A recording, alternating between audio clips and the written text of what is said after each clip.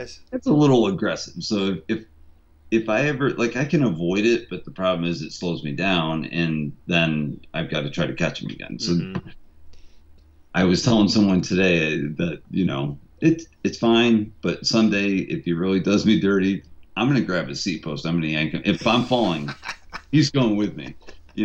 Because it gets a little sketchy. But to answer to get into your statement, I started off with 6 guys in my moto, and there were 5 guys in the other. So that's the 11. Okay. So they do a 2 moto transfer, it's called. So the first moto, they take the first 2 guys. Say the moto with 6 people, which was me. The next moto, they take 2. Mm-hmm. So keeping in mind that a gate is 8 people. So moto, say 104, I was in. They took there were 6 people, 4 people transferred to the main event. And the other 2 moto, slowest get dropped off. Correct. Okay, so Correct. it's all by time. Tries to not be the slowest. So you got 2 tries to not crash or be the slowest. Right. On that particular day, another day they may not. And I say that because I hate seeing people get discouraged. I try to tell them, keep going, don't quit. It takes a while to learn, but anyway. So the other moto had 5, so they only had to drop 1. So they took 2 and 2. 2 first round, 2 second round. So that makes up that is what brings your 11 down to 8. Okay. So the main event so I won the first heat. You got first place in the first heat. So I was done until the main. So it means I had to sit around because we were to go through 105 motos twice takes a while. It's like an hour and a half or so. Wow. So transferring out first is not always a good thing because you have to sit around for a while. So you have to wait for the second round when all the second groups of 2 advance, and then you have to wait until the end of the mains, which are it's essentially a third round, but it's the only race that counts. Mm-hmm. So anyway, so it comes down to 2, and the guy said I'm gonna pull the seat post down at some point. He won today, and I got second. So we did. We both were locals kind of there, and we could say that we made the local track proud because these people came from Pennsylvania, Maryland, Long Island, just all over trying to get Massachusetts. They're all trying. That Gold Cup race is like part of their agenda. They want to get top 3 in their region. And me and the guy that won today, we just screwed it up for everyone behind us. So there's some fun in that too. Yeah. And people laugh about it. It's not like anyone takes it so seriously that they're like, "Oh shit, I need to get second or better to improve my points going into the Gold Cup final." And I'm just not into that stuff. But when you're there at the gate, mm-hmm. and that gate drops, you just turn into like an eagle or a wolf. You're just apex predator, and you're like, this is when you just switch on, and that's when you're like, I got to get out ahead of this. So all the fuckeries behind me, if they fall or crash. It's no more fundraising podcast nice guy shit. That's shit's over. You can say and I say it a lot. And I mean it. I wouldn't take a guy out. If I know I can make a clean pass, then I'll do it. But if there's even a chance of me bumping with the guy and taking him down, I won't do it because we break a little easier and that. I'll knock on wood, but I haven't fallen in quite a while. So it's I don't wish it on anybody because it really screws up work. Depending on your type of job, it screws up a lot. So it's anyway. So what are the rules to is there any other than blatantly kicking somebody off of a bike or something? I don't know anything about actual regulations. No, and this guy isn't doing anything wrong. I made it sound like he's this real bad guy, but he's actually just a really smart racer, and he knows. We've raced each other a million times. We went to California together when I was 17 and he was 22 or something. And that was my first time going to California for BMX, which is a big deal. Yeah. I'm sorry, it wasn't 17. I think it was 18 or 19. But yeah, it's What were you saying about that? We were asking about What were the the regulations on or- racing? Say it again. I'm sorry. What were the actual regulations on it? Like, what Oh, can you get okay. away with? What aren't you allowed to do? Like, is there anybody watching even? This is, yeah, there's, they're called corner marshals. They'll Corner sit and marshal. watch in the corner, but they don't do anything unless someone complains and Oh, files a protest, which we're all too cool for that. Like we're not going to be filing I'm 51. I'm going to go file a protest on that 53-year-old. yeah. He did me dirty in the corner, and no one does that. Right. You just let it go. You just Mm-hmm. got to let it go. But as long as his wheel is ahead of mine, he can go wherever he wants. And so that's my own fault for getting stuck on one side of him. Both wheels, or just even if one wheel's ahead? One wheel ahead. Okay. Any edge, as long as he's ahead of me, he can dictate the path. If Oh. it's too aggressive and he pushes you completely off the track, someone would probably say something, but it wouldn't be me. Like I always think trying your best to beat him fair and square the next time is the best way to handle it. And that's just the way it goes. But Right. the guy's got skill. He's got really good spatial awareness, I guess you could say. Like Indy knows me well, so he knows where I'm going to be depending on where he started in the gate and I started in the gate. So we started right next to each other today for the final. And I just, he got a slightly better gate start than me. And I looked for opportunities to pass him, but there wasn't really anything good. So he won and I got second, and that's fine. But that was 4 races. That was the fourth of 4 races in 5 days. And I won the day before, and I got second the day before that, and I was just like, man, I just want to go home. I didn't see my wife barely at all, and it was because I didn't intend on racing every one of those races. It's not really my style. I'm not into that Gold Cup thing, but my friends guilted me into it, so I went down. And I will say that's kind of important because with racing or anything you do, any kind of discipline of BMX, you got to have friends in it. Because you know how good friends push you to become better, or they just get you out of the house. Like Yeah. you just don't feel like it, but they're like, come on. Yeah. It's like that when you're younger as well, in your teens and 20s. I'm sure it was that way for you and for me. So that's why I ended up racing as much as I did. I normally just race once a week. Okay. I haven't even gotten to ride trails this year yet. Oh, really? But Wow. yeah, it's been. There's a couple places I really like to go that suit my style a little more. And we're back to like the risk versus reward factor. Like the racing with 8 guys on the gate, that does get pretty hairy. You got to get out in front of the garbage because there's always a guy that's got more muscle than he has skill. Always. Yeah. And those are the guys you got to watch out for because you end up with a broken leg if you're not aware of it. You just have to watch out for it. And it's not that the guy has any ill intentions. He's just, we call him squirrely, but they're just squirrely. So now, what are you wearing when you're racing? You have a helmet on. Do you have knee pads on, or anything? Like I don't understand. I don't know. You could. Almost everyone wears a full face helmet nowadays. So I just wear a full face helmet, just an inexpensive fly helmet. You just have to have long sleeves and long pants. That's it. Right. That's what the track said when I did it that one time. Yeah. As long as you don't have, you can't race with pegs on. Right. They're pretty stiff on that. Only naturally, it makes sense. You could hurt someone with a peg. Absolutely. Yeah. For sure. On a BMX track, because like we were talking about a gate of 8. Can you imagine a gate of 8 all with double chariots pegs, 4 pegs? Chariots of destruction. That's what that would be. Exactly. We saved that for side hacks. It's different.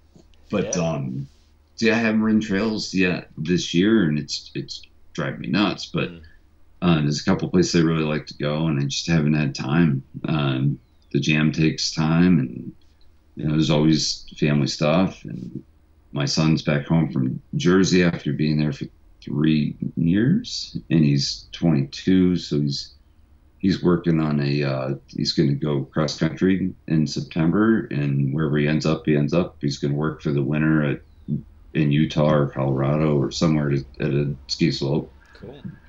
Or the mountain, I should say.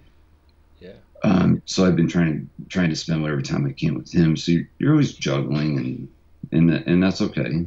Yeah, I mean, Yes, you you can. might not have been able to ride trails as much as you want, but you did get second place in this one race and first place in another race. It's like it's not like you're falling off or anything. Oh no, I'm totally on the bike. It's just trails, as you know, are different than a track. Yeah, yeah.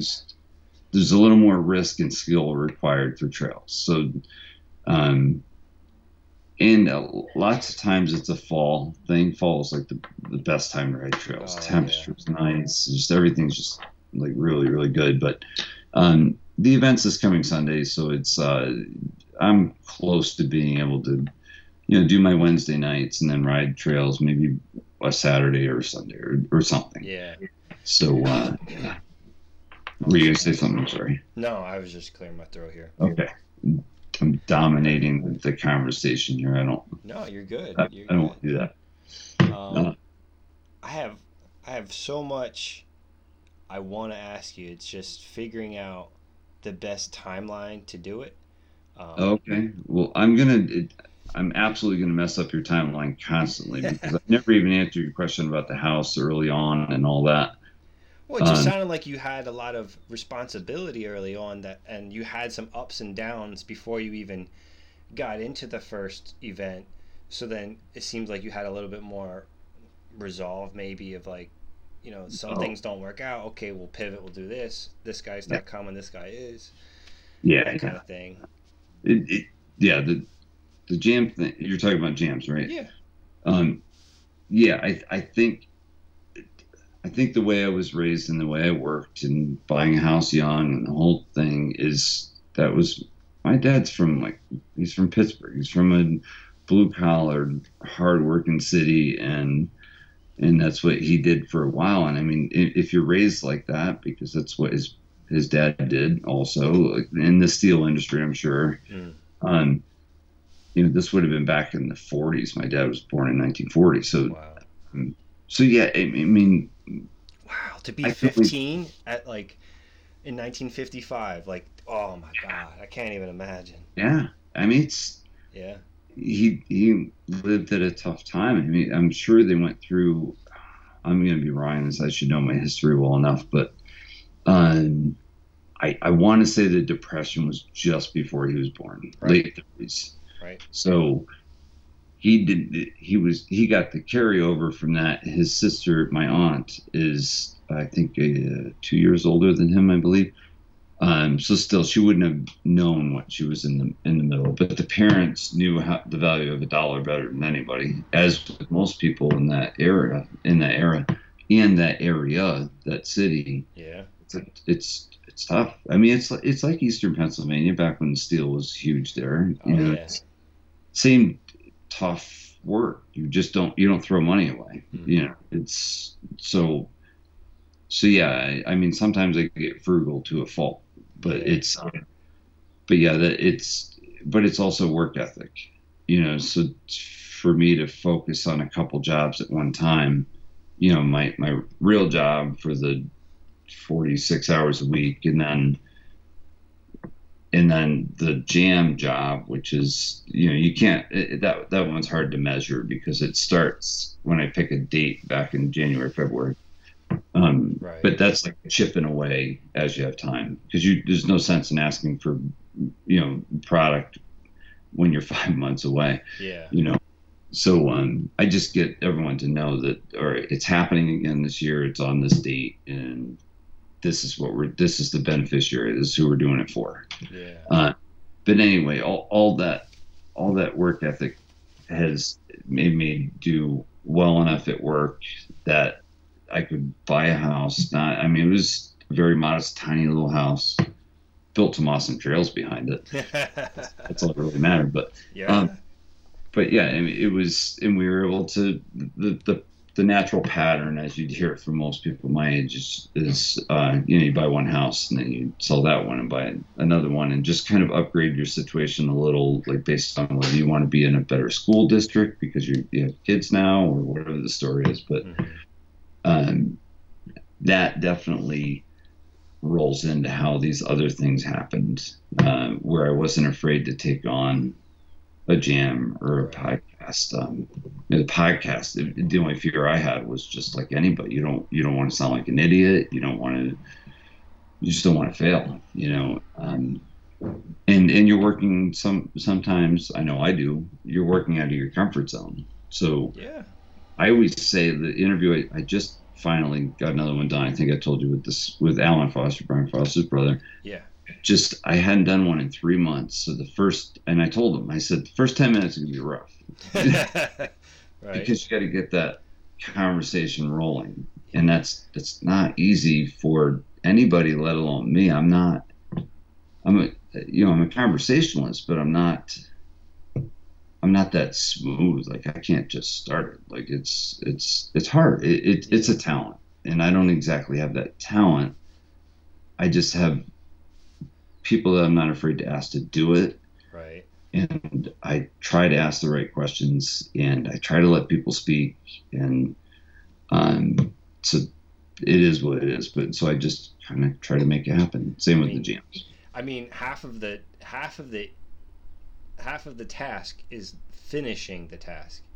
And Yeah, that yeah. brings me to a point I wanted to bring up was that when you came out the gate with your podcast, you Hmm. hit it every week for a full year. I think even longer than that, but Yeah, it's like 2.5. I don't think I missed a week. and that alone, in my opinion, cuz this goes to something I'm trying to get at that I'm trying to Sure. point out with my podcast a little bit, but is that there's not much consistency across the board with BMX. So like the fact that you were able to do that Hmm. and hit it, I think how did it feel at the end of that year, end of that 2 years? Did you feel all that steam generating? You're like, wow, everybody's holy shit. Yeah. Like, Well, I got to think of when Vic Bem was, because Vic Bem, I'm pretty sure he was when I did his. I don't know if you remember the yeah. Vic Bem.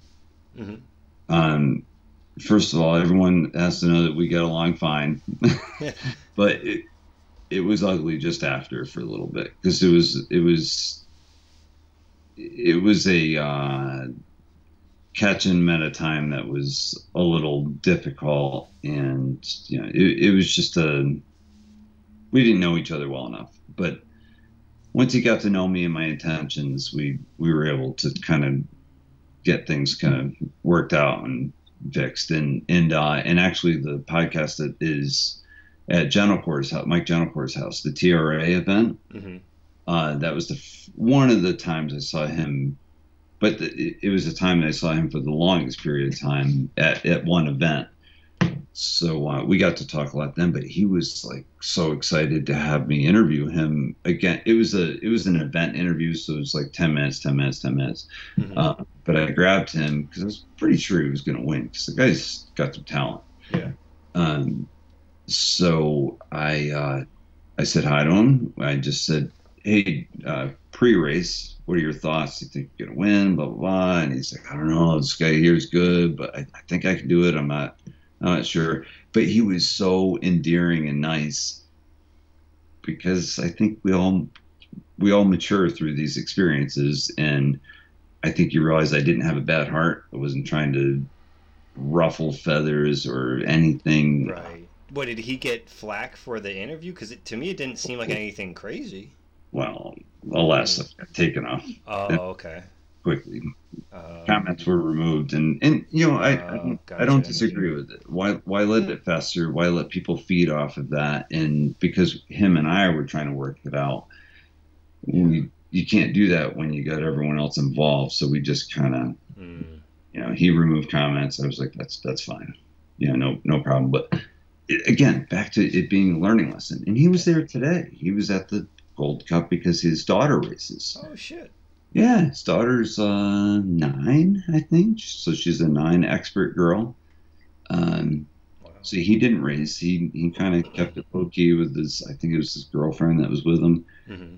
And, I just sat with him and said, "Hey, I hope you're still coming to the event next week because he is like the perfect person to do this trails to track thing that I'm doing Oh yeah.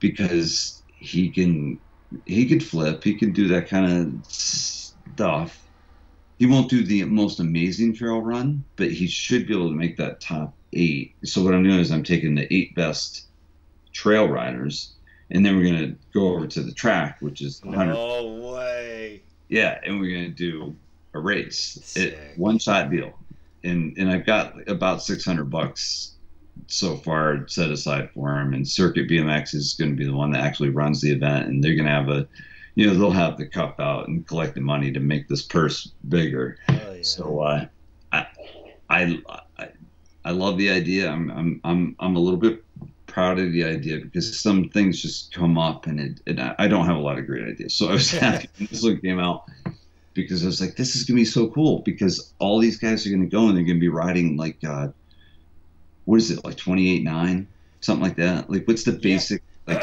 25.9 is the plain Jane gear ratio, but I think a lot of people generally gear up a little bit from that. Okay. Yeah, and you can only go so big because the gear starts to hit the frame. That's something else I learned when I got into this again. I'm like, shit, I can't use that frame because a 44 won't fit on there. Oh yeah. And when you're racing, you want a bigger sprocket. It just there's technology behind it, but a lot of which I don't know. But it's everything from crank size to gearing, makes a difference in how fast you can accelerate, basically. Yeah. So anyway, the whole idea is to have all these people on 25.9s because they just got off the trails, and people that don't normally race at all, or maybe quit racing years ago and only ride trails and park or whatever. Yeah. So the whole idea is to have a gate full of those top 10 that just got done doing a flip whip on the last set of the trails part, and then they have to go to the track and try to win. So you're going to combine scores. So there's going to be 8 people that first through 8. So your first counts for 1 point. It's a low points game. So then you go over to the track, you line up in the gate, and you hope that you get a low enough score. So I mean, obviously, if you're perfect, then you have 2 firsts, so you have 2 points. But I guarantee you, someone's going to win with a 7th at maybe first at the trails, 7th at the track. Right. It's going to be a weird, like if you watch motocross, it's kind of like that type of deal where it's 2 motos and they take your 2 finishes and combine them against everyone else. Right. So I'm psyched for that. So he's supposed to come up for that along with, there's a whole bunch of people coming. People seem to be digging the idea. So I'm pretty happy about it, but yeah. Awesome. Especially for that area, all the Long Island guys, all the Northeast Trail dudes. Is there other events happening? Any other, like what all is happening at the event, like at the jam? I started with, and it changes each year. Like the Trails to Track thing is new this year. Like I try to change it. So this year is roughly. I don't have the schedule totally. Actually, I might, because our mutual friend Tasha. Yeah. Linda. Tasha. Yeah, she's the best. She does all the graphic arts work. So yeah. She is working. What's that? I'm sorry. Said she kills it. She does. Yeah. She's amazing. And the flyer that she designed for this year, what did I do? Text it to you, and you want me to do that? I can pull it up on Instagram. Oh yeah, that's fine. That's fine. Yeah, I'll pull it. It's definitely if you slide over, I think 5 slides on Instagram, it should be. And this is on your.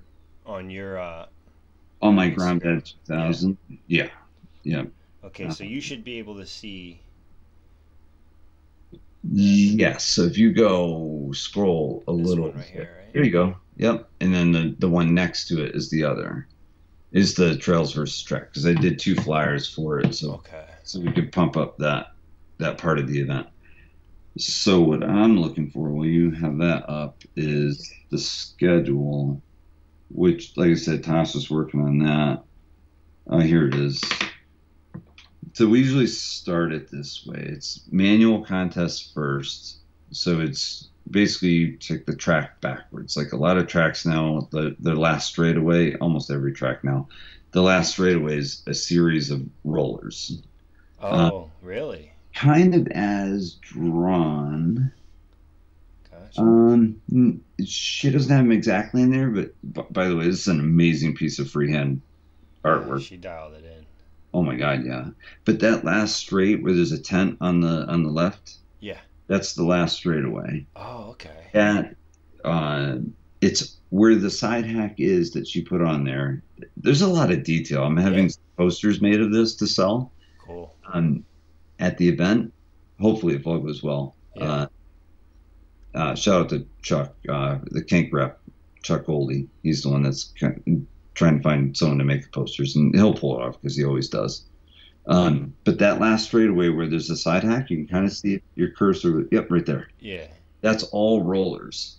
So when we do the manual contest, you're starting from the end of the track, and you have to manual all the rollers and go around the last turn where the guy's doing the no-hander, no-hand flip right there, which is Aaron Simone, by the way. So you go as far as you can, and lots of guys make it to basically like the middle of that second to last straight. So if your cursor was ahead of, right around there, I think is the furthest I've seen anyone go. Wow. So that's what starts it, and you're kind of going uphill. So it's when you hit that corner, a lot of skill on that one for sure. But there's some guys that could just manual all day long. But the next event is the distance one. Yeah. Right there, that's the next one. That was an idea by my friend Rich Vadalaro from Long Island. I interviewed him because he's just a crazy, cool, nice guy. He's a school teacher in New York City, like Stuyvesant or something like that in New York City. But I said, because he helps all the time. I said, what event do you want to see that I haven't done? He goes, I want to see a long jump. So we did that last year, and this kid, Andrew McConey, he's a local kid.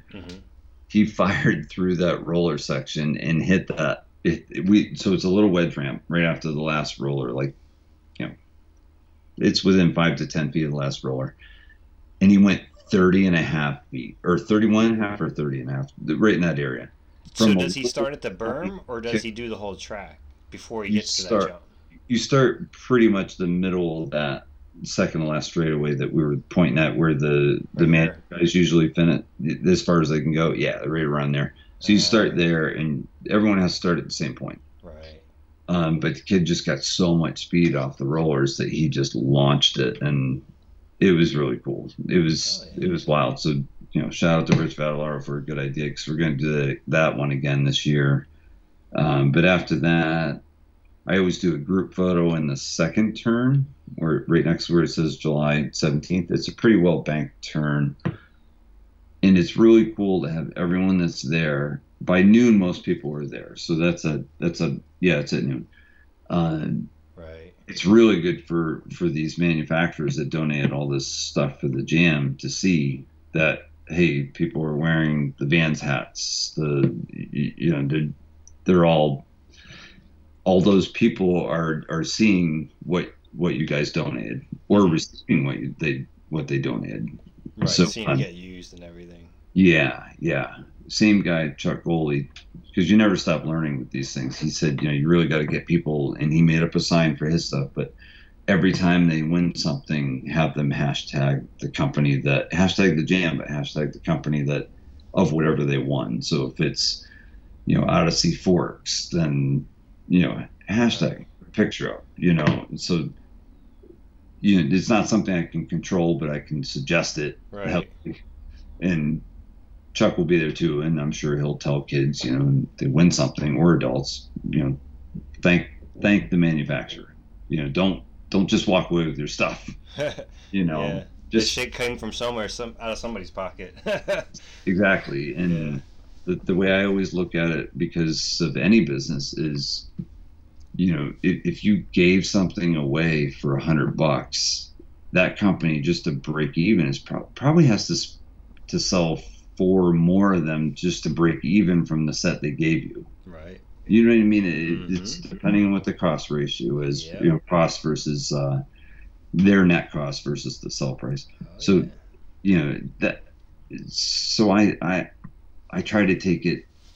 I try to pass on that it's without getting too serious with anyone on the receiving end, like just try to push them to do the right thing when they win something. So it's anyway, it's enough about that. I mean, it's kind of common sense, but you can't. Not every, especially you can't expect a 14-year-old to know to do that. Yeah. That kid's just like because he won a pair of forks, and you can't expect them to know to do it. So sometimes you got to just give a little nudge and tell people what to do. So the only other events besides the trails versus track, I shouldn't say only, but there's a freestyle show team coming. So they're going to have airbags and they're going to have them there for anyone can ride them all day long. So that's like a kicker to like an airbag? To a flat or to a landing. They have two different airbags. They have a flat airbag landing and they have a ramp airbag landing. Wow. So that's pretty cool. And hopefully we'll get this. I guess him and his partner doing shows two different directions. So they have a trailer or a van. I'm not really clear on what it is, but they built a roll-in off of the van. No way, sick. Yeah, it's pretty cool. So they're called Battlegrounds USA, I think. Yeah, Battleground USA is the team. And in New England, you get guys that are on 3 different show teams. So and they work full time, so they just go to the events they can to help to get paid to do stunt shows, like whether it be school shows or outdoor shows or whatever. But this is totally obviously a donation of their time. Right. Yeah. But I'm sure there's a ton of kids that have never jumped into an airbag. I know I haven't. How many opportunities do you have to jump into an airbag? Foam pit maybe, but airbag's a whole different story. Have you jumped into a foam pit before? No, I should. I should put it on my list, but I don't know. I don't know where it makes on my list, but it's I should. I'll tell you this: I don't think you're missing much. Well, the thing I always hear, the one thing that's stopping me is people say it's freaking disgusting. Like it's because it's so like the blocks are starting to break up. Yeah, and when you're young enough that you don't care is the perfect time. Yeah. But then once you get old enough to understand what you're getting yourself into, you're not psyched. No, not at all. Not at all. The only way I'd go less than a foot deep into that is if I drop my phone somewhere or my keys. Yo, so that happened to me. I was at Incline Club. Yeah. Back in the day. That was years ago, huh? Yeah. Or a few years anyway. And I drove there. I used to go to a different skate park every weekend back in the day. And I went there, I had a good time, and I lost my keys. Maybe somebody else drove me. It's possible. Yeah. I think that's what happened, because what ended up happening is I lost my keys. I didn't know where they were. Yeah. Turns out they were in the foam pit. Yeah. And apparently all the scooter kids would go through the foam pit looking for iPods and money and stuff, and one of the scooter kids found them. Yeah. And I had placed an order with staff at the time. They were there, that mail order. Yeah. And something or else happened, and they were able to ship my keys with my order. That's awesome. But close your eyes as soon as you get into the foam pit. I will say I don't know how to tail whip, but I did catch a tail whip 2 cranks into that foam pit. So really, that's the only time. That's kind of cool. Yeah. The one that everyone talks about is, do you ever want to try a backflip? It's just like, it's not that important to me. Have you heard of people getting broke off in foam pits before? No, I feel like that would be my luck. I'd probably whack my head because I would be going too tight to the takeoff and, be like some Olympic diver that just totally effed up and whacked his head when he's spinning around before he does his pike, whatever. I had a couple friends that try to do a bar spin into the foam pit, and they got the floater foot. Their foot floated off the pedal, and when they got into the foam, because of the way it gives, it was just like an elongated shinner that just kept happening up their whole leg. God. So ever since that was told to me, I'm a little bit more apprehensive about the foam pits. Well, where's your bike? Like maybe you flip and you let go when you're upside down, and then it comes down. Yeah. Hide under some of the foam because the bike's got to land somewhere, and it's probably going to be on top of you. Yeah. just I don't know. Sounds like those airbags are going to be better though. Totally. A Yeah, little bit more hypoallergenic. Yeah, exactly. Yeah, yeah, exactly. And total side note, I ended up when Incline closed. Um, I went because you basically had to go there as fast as you could because they were giving away all the ramps because they had to get that place emptied out. The landlord gave them zero time. It was kind of a shit deal. They were there for so long too. I know it's crazy. So what a shame. I went there and got what I could into my truck, which took a while to cut apart the sections that I wanted, which was a spine and it was something else. But I was doing it, so I was going to try to set up like a small skateboard run in my basement for my son to ride. So I brought a bunch home. But something else I grabbed was they have like a no scooter sign. I grabbed that like was planted on the concrete, and they had a rope that they pulled across and basically would only let bikes in if it was maybe it was a bike night, or I'm not sure where the sign comes into play. Yeah. But I also grabbed a couple foam blocks. So I have some of those shitty foam blocks in the basement. So if you ever want to, accidentally huff some of those blue bricks, foam bricks, then yeah. Sprinkle some of the blue dust in your eye just for old time's sake. That too. I didn't even think about eyes. Jeez. Yeah, you have to shut your eyes as soon as you land. Oh, that sucks. It's out of control. Yeah. And I totally get it. Can you imagine how expensive it is to replace all those blocks? Yeah. It can't be cheap. There's no way. Yeah. Be cheap. So I don't blame them. Yeah. But anyway. Yeah. So besides that, we have side hack racing, which I do that every year. I've got a couple side hacks. And Jocelyn, when you did her interview, you did one with Jocelyn, right? With Joss 313. Yes. Joss, yeah. She's my BMX daughter. Not related whatsoever, but she always rides a side hack with me, which is cool. Right on. She's the only. I shouldn't say she's the only. She was the first one to raise her hand when I needed someone to be the monkey, the person that just stays on the side and like pushes off like a skateboard. Yeah. But you hold on and you have to center your weight, otherwise it screws me up if you're not centering your weight. So I mean, stuff can happen. It's not nothing safe. There's no guarantee that you're not going to get hurt doing something, but so the side hack racing is always pretty interesting, and Scotty Kramer is going to be there, so they'll probably bring their side hack again. And those guys are so cool; they let other people ride their side hack. And right on. I tried a rematch last year, and we still lost against them. Oh, right. It was Maddie Kramer and Vinny Menino. I don't know. I gotta tell Josh she's got to push harder. Because I can only push so hard. She got to bring her A game.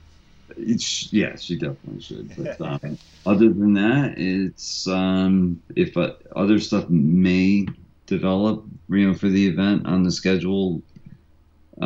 Sometimes they can squeeze something in, but I hate doing a firm schedule because it's not the style of most people. Mm-hmm. Most people want to kind of just work into things, but it's a tight day when you think about it. 9 to 5 on a Sunday, you got to squeeze in quite a bit, just to make sure everyone's there before you even start. Like right. That's why we start at 11, because people could be coming from who knows where.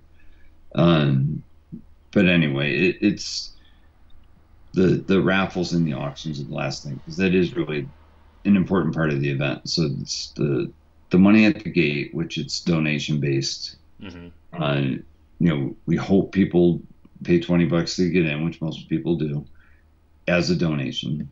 But if a kid comes, and my sister often works the gate for me, with someone else, with one other person, usually someone from the Kevin Robinson group. Whole nother subject, but yeah, 2 people come from the Kevin Robinson group in Rhode Island, and one of them's a banker, so she's the one that I always put on the money. Nice. Not only is she honest as the day is long, she can count money fast. So in Kevin Robinson's brother always helps. of course, I met him through doing the jam for his Kevin's wife and kids at a few years. That was 4 years ago now, I think, at Powder Ridge, the ski mountain near us, or not. It's a ski mountain, but now they're more known for mountain bike trails, so downhill, mountain bike downhill. They have, Dirt Sculpt Dave King. I was just gonna bring him up. Yeah. Just go for it. However you want to bring him up. No. I was gonna say, I think. Well, I was familiar with Dave because I was a big fan of Man Made and Darren Meehan's camp. Yeah. I ate all that shit up. I remember. Okay, I'll tell you this. My embarrassing story. It was the FBM Ghetto Comp 2, where they had the wooden pallet full pipe. Like a full loop. Yeah, Ryan Corrigan made a full loop out of skids. Yeah. And well, at least Ryan Corrigan built it, so it's the pallets are pretty much going to stay together. The thing looked sturdy. It was just like, who's going to actually send it? But they were vending at the walkway on the way down. And I was like, holy shit, that's the man-made table. Holy shit. And I was like, I don't know if I should go over there. and he literally said, hey man, want to buy a shirt? Like, and I was like, well, fuck. He directly asked me if I want a shirt, and I definitely do want a shirt. I got to go over there now. Yeah, right. And there was like a little cardboard sign that says all out of large or all out of medium or whatever the size was. I forget what it was. The sign said he was all out of it. And I was like, yeah, you got this size? And he just looked at me like, you know how to read, right? Like, so I ended up buying a different size, and it was all good. But I definitely embarrassed myself in front of him. But that's funny.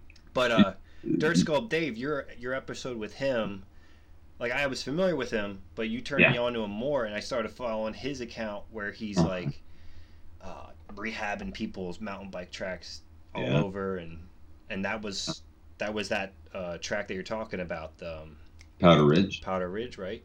Yeah, that was the one. Okay. Yeah. He rebuilt. He basically made the place a true mountain bike park over the course of the past, say, 3 years. It's what he's got going now. He just finished 3 weeks ago, maybe, and I'm already seeing that all my friends that do the downhill stuff are like, this is so good. It's really, really awesome. And now they're not driving all the way to New Hampshire or whatever other mountain has like really good stuff. So they must have given him a little more free reign to build, like, get material he needed to do it, the machines, because some of the stuff on a mountain gets pretty difficult because you tap into water, you tap into all kinds of things. Right. But big rocks, I'm sure. What's that? Big rocks, I'm sure, as well. Oh my God, yeah. There, it's a lot of clay, so that means there's also a lot of, like, I don't know if I want to call it shale, but it's like it's kind of like brownstone. Is probably the best way to say it. Right. So it chips away a little easier than a regular stone, but it's still hard, and there's a lot of that there. So he did a really good job. I mean, people have been going there and raving about it for weeks now. So he did a really good job. So anyway, and he's been around way longer than I realized. So he knows lots of people. He built the last X Games that was pre-COVID, the one that was in Minnesota, was Minneapolis. All right. He built that one. The dirt part of that one he built. He's just a really good builder. But the 2 times I had the event at Powder Ridge, he roughed in the jump line in 2 different locations at this mountain each year, because I did it for 2 years at that venue before I went back to Trumbull. But anyway, he was generous with his time, and he's like anyone in BMX. He wants things to go well and succeed and the whole thing. So, big shout out to him. He put some time in there. When time's money, he doesn't see his family for a while unless they come stay out with him, because he's Eastern PA and he's got this job to do, and there's no sense in going home every night. It's like 4.5 hours home every night. So he just stays there. He drags a camper down there and just stays there until the job's done. but he's a hard worker. Yeah, it definitely seems like it. Yeah, definitely, and an awesome shit talker. Yeah, Right super good at that. Well, I mean, if the catchphrase for the longest time was "Dave King ain't shit," I'm sure he's come up with a couple of catchphrases himself for anybody slinging that at him. Definitely. Yeah. No, he's not afraid of anybody. No. That's for sure. He's another one that educated me a lot on during the time about the time that I was gone, like during the time. But yeah, he's a good dude. He's got good guys helping him. There's always like skilled diggers, skilled shapers, skilled dirt jump builders. I was creeping around on his Instagram. I saw he had a couple gnarly trail dudes working for him. It looked like. I don't remember the name specifically, but yeah. Will Blount is one of them, and the other one is Marky. It's oh man, I forget his last name, but it's Marky. Those two were with him for a while. I don't know if they were with him on this last project, but they're good. They're really good. Yeah. So yeah, it's a tough job. I mean, it's a tough gig to try to get private jobs, public jobs, ESPN jobs. It's a lot. I can only imagine. Yeah, but he pulls it off, and I believe he, obviously he puts out a good product, but he can talk the talk. He knows what he's doing. Yeah, I mean, he's probably made a name for himself so much so that like anybody in the country who wants something, they're gonna probably say, "Well, you should probably get Dirt Sculpt Dave on it." Yeah. Yeah. I brand recognition of trail building. For sure. Yeah, absolutely. He's done a lot. He I want to say he did one of the Revolution contest builds too. Was that in Canada? That one I'm a little fuzzy on. Revolution. La Revs. La Rev. So he was telling you about those? He was telling you about those? I want to say he did, but I'm kind of that episode was a while ago, so I'm kind of forgetting that one a little bit. Because the La Revs were a while ago. It may not have been that. It may have been a different, like I call them slope style, but it's it's basically humongous dirt jumps for BMX bikes. Was it maybe that Red Bull one? Yeah, it definitely could have been the Red Bull one. Because that one I remember, like, even as a BMX fan, I was like, those jumps look huge for the pros. Like, they looked so big. What was that called? They were gnarly. They were definitely gnarly. Red Bull Empire Dirt, maybe, or something like that. Yeah, it could be. I know it's not King of Dirt. I think that was used previously, but something. Yeah, he's definitely a good builder. Yeah. So yeah. Like you said, you had this whole window where you missed out, or not missed out, but you were gone. Yeah. And you came back in. When you were talking with Darren, it was like, I had in my head that you were gone for that period of time, but when you were talking to Darren, I was like, oh wow, you have so much in common with him, and I followed him so hard. I was like, wow, so Grom Dad's really not as old as I thought he was. Right. Him and Darren, like basically, it sounded like you guys are, from the same era. We're definitely from the same era. I've got a couple years on him. I would say, oh man, he'll hate me if I don't put enough years padding. But it's probably like 8 years. I want to say he's in his early 40s, and I'm 51. So right.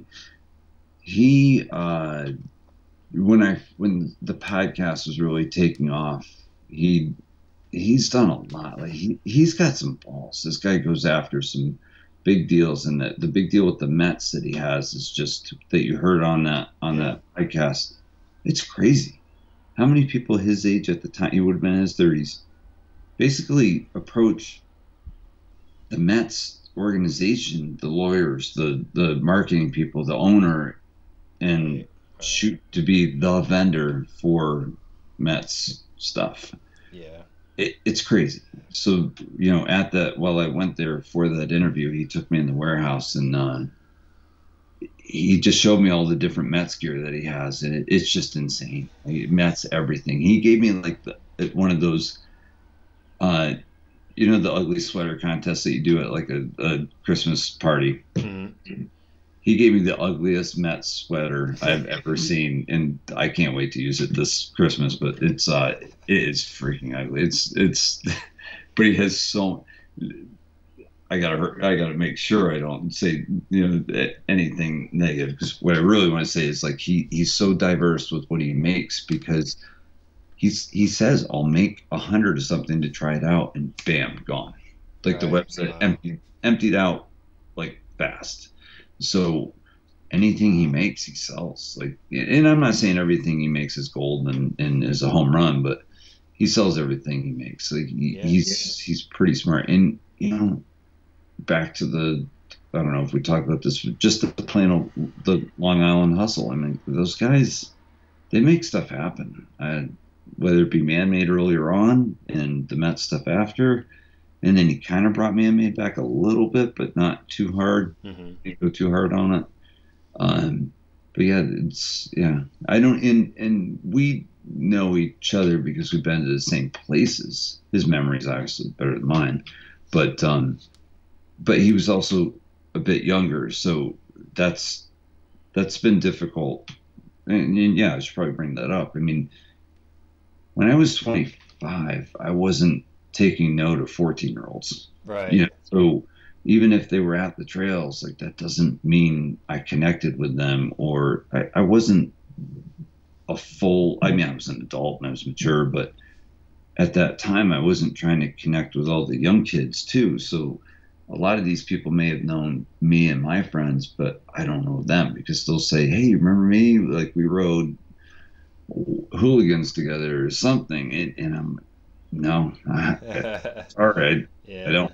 But a lot of it's because when we were that age, I don't want to say we ignored the kids. We didn't. Of course, we'd help them if they needed anything, but you just can't. There's so many people closer to your age that you're friends with. It doesn't leave a lot of room to do basically mentor kids. Yeah, right. It wasn't really a thing then, I don't think, mentoring kids like we do now. Mm-hmm. But like I told someone, I think it was today or yesterday, I mean, we're if you think about it, we're still really in the first generation of BMX, of all disciplines. It's kind of crazy. It's kind of young still. I thought for most of us, when we were 25, we never thought there'd be a 51 over expert class race. Oh, wow, yeah. And we never thought there'd be a Brian Foster that's still riding caddy like he does yesterday. Yeah. It's crazy. So we're not really through that yet. We're not through that first. We don't know how long this first generation is going to be before you can officially say, "Hey, this is the beginning of the second generation."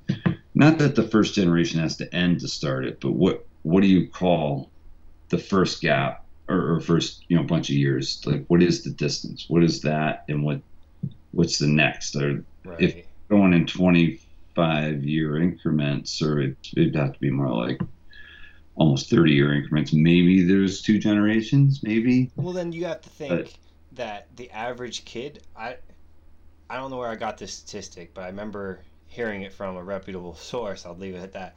Yeah. The average kid is in BMX for 5 years. Mm-hmm. Yeah. That rings a bell. Sucks, but at the same time, it's like good to use to wrap your head around of like, okay, your brand XYZ probably don't take more than 5 years to come out with your video. Right. Probably after 5 years, think of another wave to create whatever it is. Because I was thinking of the Garrett Burns pod you did, the Mike Aiken pod you did. I mean, those were huge. Yeah. For everybody. I think BMX in general is thankful that you've done those. Yeah, and that's and I appreciate that. There's definitely ones you want to get to sooner than later, because you just don't know where life's going to take us. And I mean, Garrett. I mean, that's another one I just fell into. Mm-hmm. It was shit, I thought it was Garrett Reynolds at first. I didn't like it was that crazy. Like, Right. not when I was actually in front of him, but Right. like joked with him about being like, oh man, I like screwed this up. Like at one time I was like, the deal is this, I went to an Austin Augie jam. This is kind of a story, a really super quick story. Austin Augie he saw that I did a jam somewhere. Oh, I helped out at a jam at Malali in New York City in the Bronx. Right. So, and Anthony Panzo won or got second in something in pro. They had a full contest, and so Anthony introduced me to Austin, and then Austin wants me to help him put on his event that he does every year. And I was like, shit, it's just like not in my wheelhouse, but I'll try. I said, what's your motivation? What's your goal? Because I do stuff for charity, basically. I do stuff for a beneficiary, like, because I knew like he just wanted to get as many people together as possible. And I said, well, I mean, that's not really I don't know how to help you with that. That's not really my thing. Mm-hmm. And he goes, well, what if we just gave away a bunch of bikes to kids that need bikes? I'm like, okay, sounds great, but no, that's not going to work. I said, how about I just help you out with you get the stuff together. I'll work out, basically running the event in the way of making sure everyone got something, some kind of whatever was donated. And Tasha actually she helped out. And I said, but you got to pay Tasha. Right. This isn't free. Like you make a living off of this.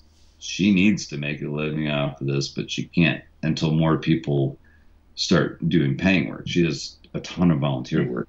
And she's the type of person that you're like, man, she should be getting paid for this, but we're all doing these jams to help build BMX. So anyway, the Austin Augie thing was an experience for sure.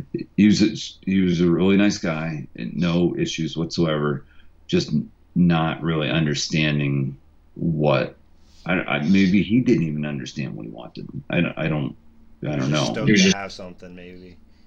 And he was thinking that I could make the event twice as big as it was, and little did he know, he didn't need me to do that. He could do that himself. Right. He's just make the time to do it. So it worked out fine, but it was another one of those weird side shot things. So anyway, the reason why I said that is Garrett Reynolds showed up at that. Uh-huh. I didn't know there were two Garretts, two different Garretts. Yeah. So I'm talking to this guy, and to make it even crazier, Garrett Reynolds is also from New Jersey. Right. So now it's like fuck with Gramdad's head now, because I'm like, this is not fair. This isn't fair. They're both from Jersey, in clearly different type of riders, right? One's more park and street, and Garrett is mostly, I guess, street for sure, but he can definitely ride trails like nobody's business. He's good at a whole bunch of things, and Garrett Reynolds, obviously, awesome. He's more trick oriented, Yeah, definitely, absolutely. Garrett's is more like, I'm gonna jump this road 30 feet off the ground. I'm gonna jump from one side of this mountain to the other, and clear the road. Yeah. I mean, anyway, that one really, as you know, and I'll refer to Murphy Machetta again from Pittsburgh. That I don't know how that thing happened. That was just, I'm not a super religious guy, but it was like a divine intervention kind of thing that he chose to. Anyone could interview him better than I could. Anybody. I mean, just so many people that know more about him than I did. And I'm always good at picking on myself. So I told him, I said, I thought I was getting Garrett Reynolds. And he goes, nah, you're getting the watered down version of Garrett Reynolds. But him choosing to tell his story to me that changed everything. Like for me, it was like, oh my God, because I had a lot of people messaging me, and you could almost read the tears in their message. It was like really heavy. And I brought up Murphy because Murphy, knows me directly from my re-entering into BMX. he was just like, dude, that's the best podcast I think we'll ever hear. And I was like, wow. I mean, I felt it. The listener was feeling the same thing. But it went on for quite a while, so I had to do it in two parts. But he was also funny as hell, talking about different ways to fuck with people when you stay at their house. Like if he's a dick, then you do a double decker and shit, and like all that stuff was just like, at the same time he's hilarious, and then he could also give you the dark stuff that he went through. So it's a really important listen. I think I think Robbie Morales is the most listened to, but it's like right there. Right. It's top 2, 3, something like that. It's a lot. Yeah. A lot of listens, which again makes you feel like you did the right thing. Yeah. Because that many people are identifying with what he's saying, then thank God that happened. And that was all him. That had nothing to do with me. It's what he chose to talk about, and I was just a vehicle for that message. You know what I mean? So it's and that's again the other reason I like to do them face to face. Right. And I know it's a weird thing for people. They're like, oh, you could have interviewed so many more people if you just didn't wait till you see them when you drive, to Ohio or to Cleveland or Pittsburgh or Richmond or whatever. But I've stayed adamant about that because I truly believe in it, and it's not for everybody. It's just my personality. That's all. No, yeah, it makes sense to do it that way, especially to be able to get someone's story face to face. Yeah. Yeah. If I could, I would, but right. But I would like to do more in-person ones down the road. The more I get around people, the more I get to know the Albany locals. I meet them and I get to know them a little bit. I'm like, you know what, this guy's story's kind of interesting. If you ever down the road, if you ever felt like talking about it, I'll be here and we can chop it up. Yeah. No, absolutely. I think that's good. I think we can each learn from each other on it, and you don't have to change what you're doing. Maybe I could take a piece of what you're doing, take a piece of what I'm doing, and maybe that improves things a little bit for the people that listen, because obviously we all do it as a hobby. I would say the one negative to me doing it the way I am is it's been 3 months since I've done one. It's but everybody knows when Grob Dad drops an episode. You know what I mean? Like, if no one's unsubscribing because you're not posting. Right. There are less listens, though. There's a lot less listens. And I think that is because of the inconsistency. Right. So the hardcore people that really enjoy them, and it sounds like I put you in that category. Yeah. And I'm grateful for that. It's smaller than you think. Right. Like it's I may get 2,000 listens when before everything was 5,000 and up. Right. And that probably played into why I didn't feel right taking sponsorship money from Powers anymore, and just not really officially crowdfunding it, but just saying, okay, well, if people want to chip in to the podcast, great. I'm going to do them either way. But it's nice to have people take if you really love it, then just support it. It's like everyone should do for everybody. So if you're selling shirts, then I'll buy a shirt. You know what I mean? It's the only not necessarily for me, but sometimes it's the only way things keep going. Like maybe people are that tight on it that they just can't continue to pay for, like me paying for SoundCloud or it's not really iTunes. It's so it's Audacity you have to pay for that's the editing software I use, and SoundCloud as the aggregator that puts the podcast out to everybody. Right. And you still have to pay for that. And since I choose to do it the way I do, it's gas, it's everything involved in that. Right. So slowing it down is not it's good, but it's at the same time, some people have short attention spans, and they can't wait until the next one comes 3 months later, Yeah. But I'd rather have a core group of people that really appreciate what's being talked about in the interview than a bunch of numbers. You, Right. you know what I mean? It doesn't. Some of the podcasts that have gotten some higher numbers, I was actually kind of disappointed. I was like, shit, why? Like, why is like? But then then you feel better when you reflect back on like a Garrett Burns one. So it's all over the map. Yeah. Do you You have know, any guests that you've wanted to get on that you haven't yet? um, Any white whales, as you yeah. call them? Oh, I'm thinking there's been a couple.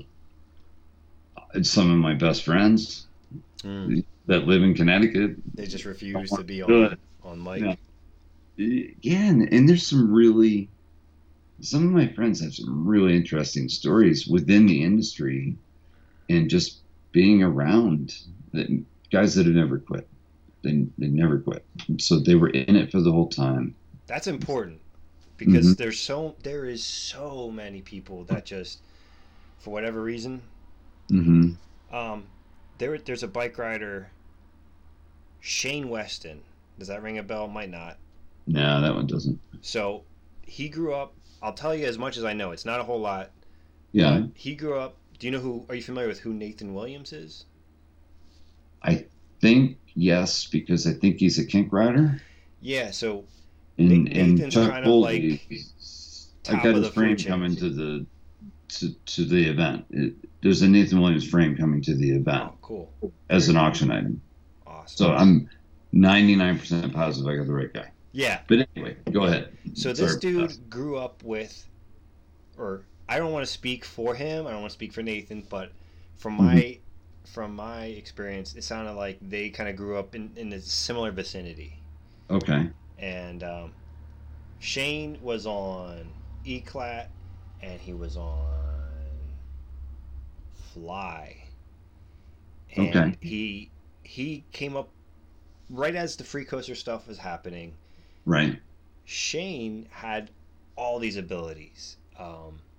I just happened to go down a rabbit hole trying to see what he's been up to, Yeah. and his last post was like on Instagram, like back in like 2015, and there's like a comment on it from like 3 months ago that says, "Guys, I don't think he's coming back. Like I think he's over it." But the crazy part about it is that it's not like he's just some Joe Schmo like me. He's literally an elite level, very extremely skilled person who just Hmm. whatever reason I don't know it, but it's Yeah. just like there's plenty of people out there like that, and it just Yeah. breaks my heart because it's like, what Yeah. happened? Did he get disenfranchised by however sponsorship went? Mm. Because he's doing free coaster stuff that is all the rage, Yeah. but doing it his own way with extremely unique shit, Right. like top tier skill level. So it's just like, Yeah. I don't know, man. So like hearing your friends' stories about how they're staying in it, I think is Yeah. important because it gives us other younger riders Yeah. a way to wrap our head around staying in it instead of, oh, now that I have a kid, now that I have a car, now that I have a, because it's like first it's getting a car, first it's getting a girlfriend that Yeah. can take you out, then it could Right. be a car, then it could be a Hmm. house, then it could be a kid, Hmm. and then maybe it's not one or the other, but once you hit the trifecta or whatever, then Right. you quit completely. But But yeah. you mentioned at one point like headspace and being in a good headspace, and I think I clicked around on something and there was like a Road to Recovery. Is that your nonprofit? That no, Okay. that's a large nonprofit in out of California. It's motocross based, Okay. but they have an action sports um, part of their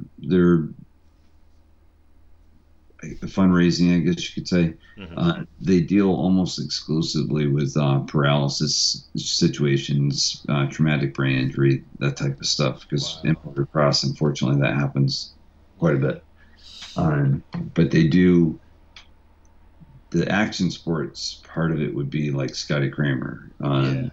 So they do BMX action sports. Yeah, so there have been a few people through, not as many BMXers, of course, but so what I do for Road to Recovery is I raise money for their action sports division, we'll call it.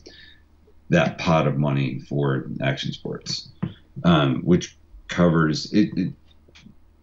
It's mostly BMX, but it could cover a professional skater. It could cover just if you look at it as action sports in general, anything that's non-motocross, supercross, motocross, or one thing, action sports or another. So that's the whole deal with Road to Recovery. Okay. It's kind of worked for both of us because I wanted to keep raising money no matter what for a good cause. Yeah. The trick to it is, since I'm not a 501c3, I'm not a nonprofit in any way. I'm just a guy putting on events. So I need to use other people's insurance. So I had to find the right fit for me. So what I did was, I don't know how exactly, I can't remember how exactly it happened, but I found out about Road to Recovery, and we talked about what they could do for me, which was they could secure a venue and cover the liability insurance for the event. Wow.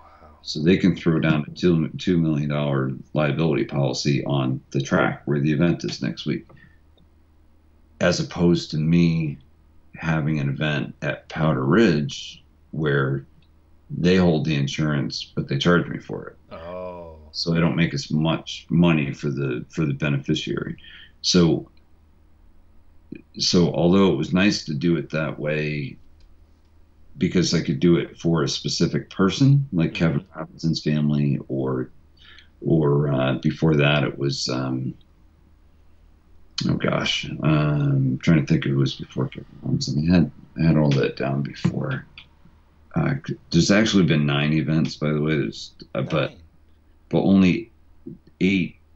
I did a side shoot off with one of them because when Scotty started to actually roll around and ride a little bit, yeah, it was the same year we did the fundraiser for him. So 2 months later we did another one, and he helped out with it, and it was fun. It was a lot smaller. There were maybe 200 people there, but it was at a skate park that had trails attached. It was wild. It was a pretty cool set. The trails weren't great, but they were something. So we did events, dirt and no, I'm sorry, it was all park. I did have one event where they had to ride the skate park and then go through the trail section, right. Because they were really truly directly attached. Did Road to Recovery help you out this year, or was that just something in previous years? Always, yeah. Oh, really?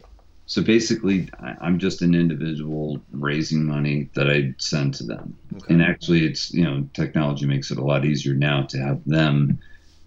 Well, now that we have a relationship, they're sending me their tablet, you could say, with their swiper, and we'll have that at registration, check-in, where the donation-based entries are taken, and so I can just I can collect all the money and have it go directly to them, so I don't have to handle the money and then send it to them, right?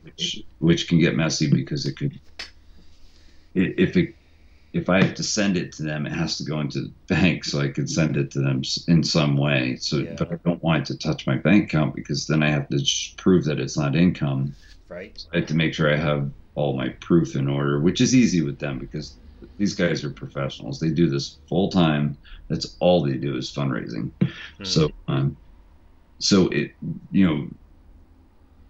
Road to Recovery is the way to go. It's awesome. It's the best way to do it. It covers the track's rear. It covers everything, all while we're still able to do something for, action sports athletes. Right. So it's become somewhat of a reunion too for a lot of people. They get together once a year. Maybe they don't live near enough to each other, but It's Yeah. it's good. It's all good times. But I'm just gonna look real quick. So I did have let's see, because I had to write this down because I kind of forgot for a while.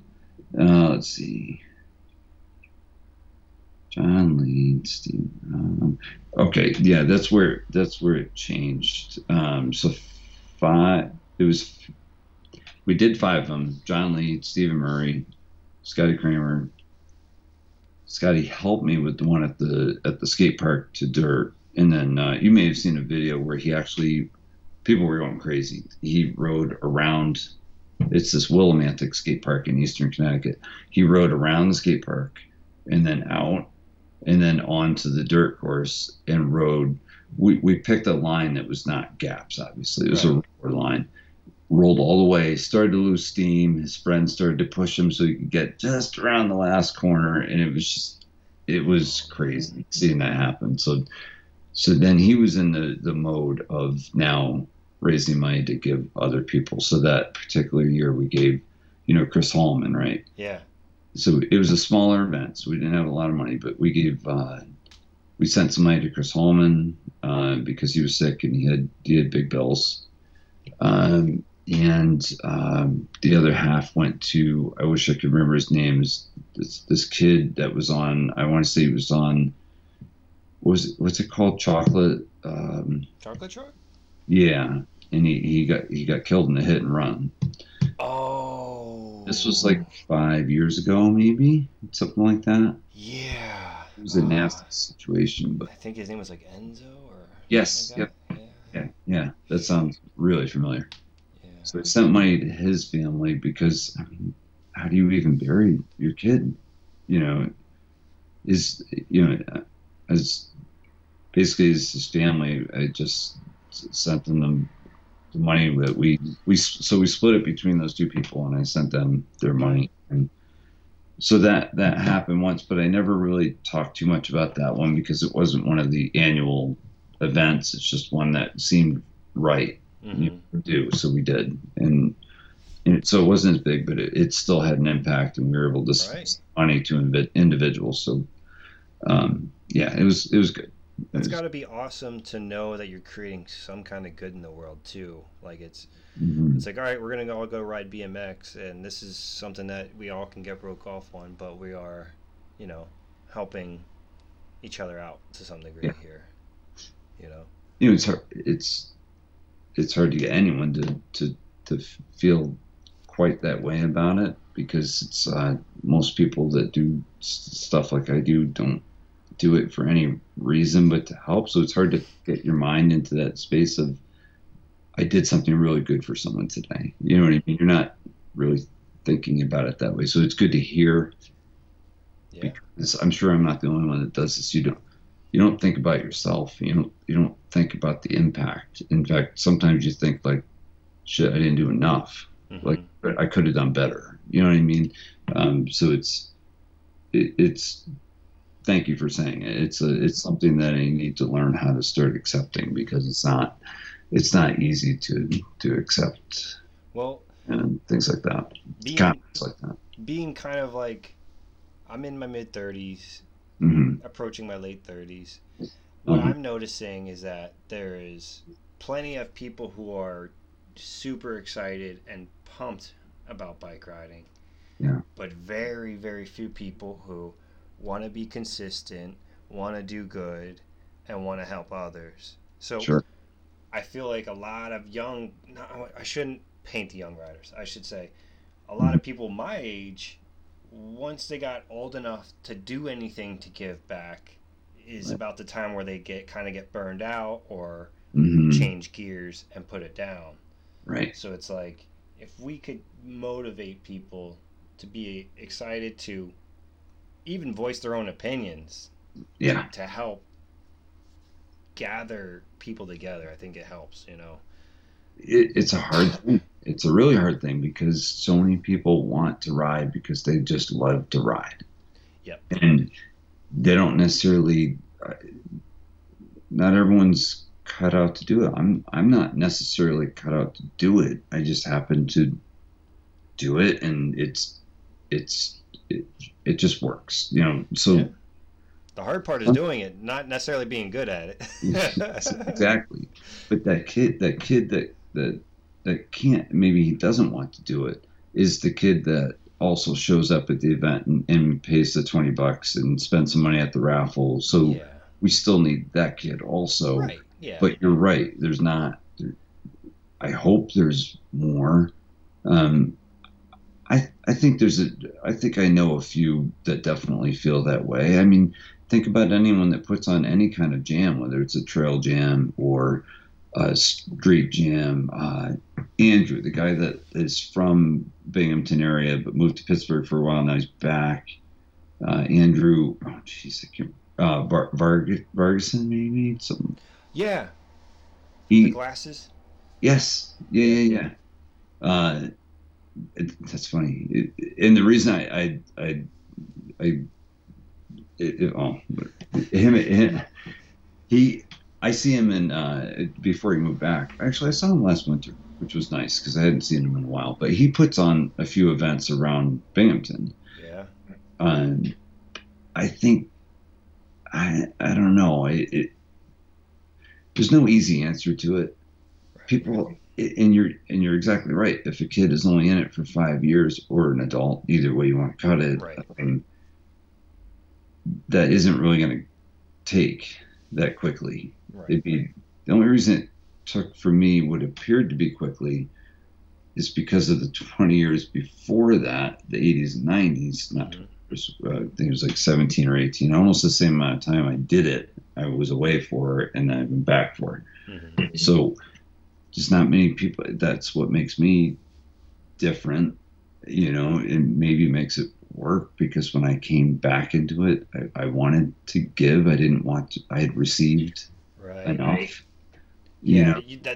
That window has, Mm-hmm. you know, I don't want to say come and gone, but like, Mm-hmm. if there was any kind of ego attached, it probably got diluted in the 20 years Oh of yeah. not doing it. Yeah. Yeah. Yeah. Oh, absolutely. Yeah. But it also makes it easier because since you don't know everybody, you're not sweating all these people. You know what I mean? Yeah. You don't really know them. So for me to sit down with Garrett Burns and think he's Garrett Reynolds, I'm not phased by it. Like, I'm not phased. You know, Oh man. and Yeah. that was, trust me, it was a conversation over the phone. But it was funny when I saw him, because I had to bring back the joke, because I don't care what anyone. I don't want to say I totally don't care. Everyone cares a little bit, but you try to make it as little as possible if someone's being critical of you. But I didn't care what anyone thought about me making that, telling that joke about Garrett Reynolds. You know, it was funny. Yeah. You know? And what's the harm in saying something like that? You know, it doesn't matter. But there needs to be more comedy in these things. I can supply the comedy just by living, just by having people see me live. It's. I hope more people do it. Like, I would help anyone do it. I would, just to have someone pick it up at some point, because I don't. I feel awful even saying this. I don't want to do it forever. Right. At some point, Joe's got to think about Joe a little more. You know what I mean? Because I could still ride, but I'm not going to be able to ride at a level that I want to forever. I mean, so I kind of want to enjoy some of those years too. I mean, it's pretty incredible you're doing it as you are at 50. Like, not everybody's doing that even. You know what I mean? Yeah. I'm sorry, I didn't mean to cut you off. You didn't at all. Okay. No, I'm totally fine. Yeah. I guess since I don't have a lot of comparisons, I mean, who else puts on jams? I mean, Trey Jones puts on a jam, and it's awesome, and it's amazing, and it would only be that big if he was Trey Jones. Right, because he's got the energy to do it. Well, not only that, but he's got endless connections and people that believe in what he's doing, and that's awesome. But he does have the name that's going to open doors more than I can, and unfortunately, there's people that are less connected than I am. Most people that would want to do it, they have to have some kind of way to kind of build that connection. So maybe the way I should look at it is help them build a connection, and then just keep helping them build more and more connections, because I can't just hand off my contact at wherever and think that they're going to just treat that guy the way they treated me. Right. Because they don't know, they don't, are they sending stuff to like just an empty, an empty house? They don't know, they don't, you have to build trust in the whole thing. And it definitely helps to know, to have some connection. Yeah. Like Colt's an easy one because Robbie I grew up around him, so that but those that's where I'm stuck. It's like, I wish, and this isn't on Trey or anything bad about Trey, but because I like to raise money for this particular group at this time, it'd be nice if he could at least take some of that and put it back into some part of BMX where it's needed. And I don't know. I don't have the answer to it. I think what he does is amazing. It's really, truly amazing. I also think that I don't know if he makes a dime at it, and I don't care if he does. In fact, I kind of hope he does make good money out of it, because it's a lot of work. What he does is a tremendous amount of work. What he does, it's crazy. So, yeah, anybody talking shit is clearly, nominated to throw their own jam. Exactly, and they should. I think that people should. I think so. Andrew does some that are good for the BMX community, and there's other people like Andrew doing them like that too. Yeah. But Andrew's jam is one of my favorites because is it? It's at Derek Nelson's place, where Derek create, like, every time I go there, I'm like, wow, I'm not creative at all. I'm over here thinking I'm a hoity-toity graphic designer. I go over there and I see his stuff and I'm like, this is real creativity. Yeah. He just welds shit together, and it's like a sculpture that you can also ride.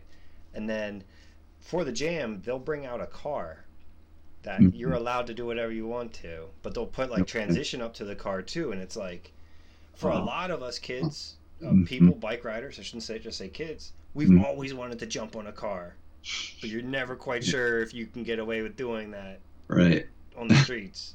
That's funny. And so it's like, oh, now we get to do it. And then, like, at the very end of the jam, they'll bring out a battle axe, and everybody's taking the axe to the car.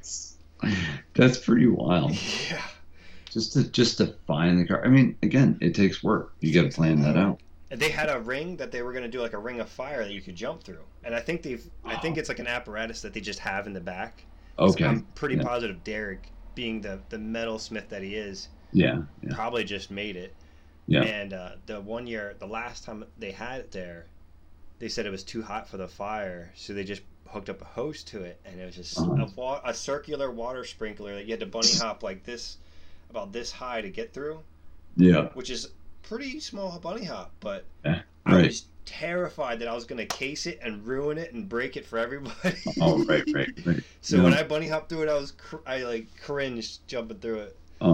But that's funny. I didn't realize you got that creative with them. That's awesome. Man, they're amazing. I mean, it's not like a huge turnout, but I invite everybody I know to come to them because it's like my favorite jam. It's just I mean, it hasn't happened in like a year or two now because they first got shut down with COVID, and then something happened with I don't know if it was zoning or what, but they kind of had to.